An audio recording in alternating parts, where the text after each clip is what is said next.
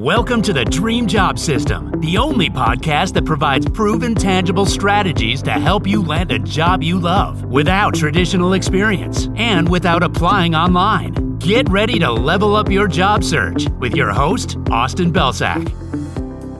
Hey everyone, welcome to another episode of the Dream Job System podcast. I'm your host, Austin Belsak, and in this episode, I'm going to teach you how you should handle ghosting in the job search process. Now, ghosting is something that pretty much all of us have run into in some form or another. But if you're not familiar with the term itself, ghosting is essentially when you have engaged with the company, whether that's an application, whether that's hearing back from a recruiter, whether you've even interviewed with the company, and then they completely go radio silent and you never hear from them again. And this can be really frustrating, especially if you get deeper into the process because you wonder what you did wrong and you wonder why this opportunity was just completely taken away from you and you weren't really given a fair chance, at least as it seems on the surface. Right? And that's the trouble with ghosting. It happens way too frequently. But here's the truth about ghosting and how you should view it in your job search. Ghosting is what you make of it. So again, should companies ghost candidates? They should absolutely not. But do companies ghost candidates? Yes, they do every single day. I personally was ghosted hundreds of times during my job search.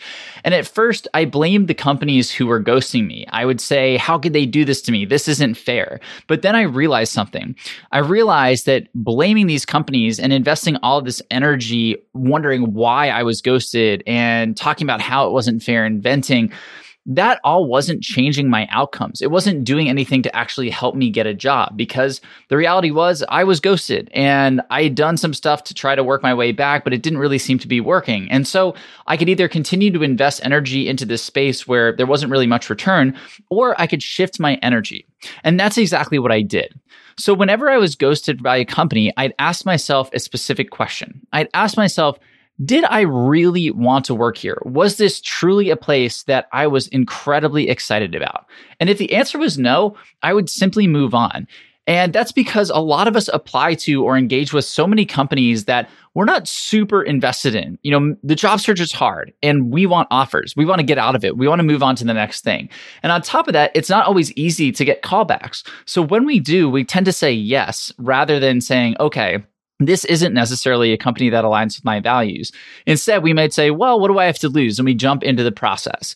And so if a company like that ghosts you, even if you're in the later rounds, the best thing that you can do is be honest with yourself about whether or not you truly wanted to work there. And if you didn't have a very specific, very legitimate reason for why you wanted to work there, you just need to move on. And that's going to save you so much headache, heartache, and it's going to get you so much of your time and energy back.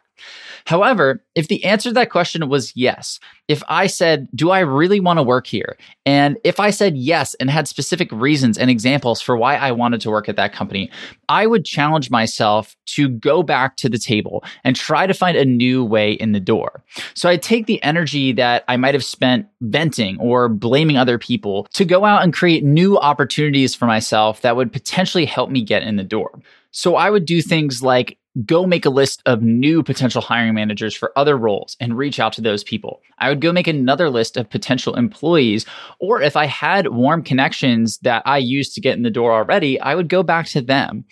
I would also go engage with employees on LinkedIn. I would revamp my list. I would go find people who are active. I would get out there and I would start connecting with those people. I would create value validation projects. I would come back to the table and apply for new roles. And new doors opened because of that. I ended up getting interviews again. I ended up getting job offers from these companies who had originally ghosted me. And none of that would have ever been possible if I just said, well, this company stinks. They ghosted me. I don't want anything to do with them. And I just walked away. But the key is going back to asking yourself that question, because the companies that I invested this additional energy into, the companies where I was willing to come back to the table, were companies that were at the top of my list. These were companies that I really wanted to work at. And I had a specific why around why I wanted to work there. So it wasn't just a random company, because there's no point in you reinvesting all of this energy into a company that you're not that pumped about. But if you truly see this company as your quote dream company, going back to the table is the absolute best thing thing you can do. Because at the end of the day, hiring is a business decision, and it's also spanning an entire team, likely on the company's end, that you are applying for. They don't just have one recruiter. They don't just have one hiring manager. They probably have dozens of recruiters, if not hundreds. They probably have dozens of hiring managers, if not more. And so taking one specific instance with one group of people and saying, well, this is going to be the experience at the whole company, and potentially boxing yourself out from opportunities because of that simply isn't a smart move. So what we have to do is overcome this feeling of rejection, overcome maybe this anger and this frustration, which are totally normal to feel. And instead, we need to get back in the saddle and we need to find new ways to get in the door. Because at the end of the day, life is 10% what happens to you and 90% how you react. So the next time that you're ghosted, remember, you have a couple of choices here. You can complain, or you can find another way to create the opportunity that you deserve. It's your choice. That's it for today. Thank you as always for listening, and we'll see you in the next episode of the podcast.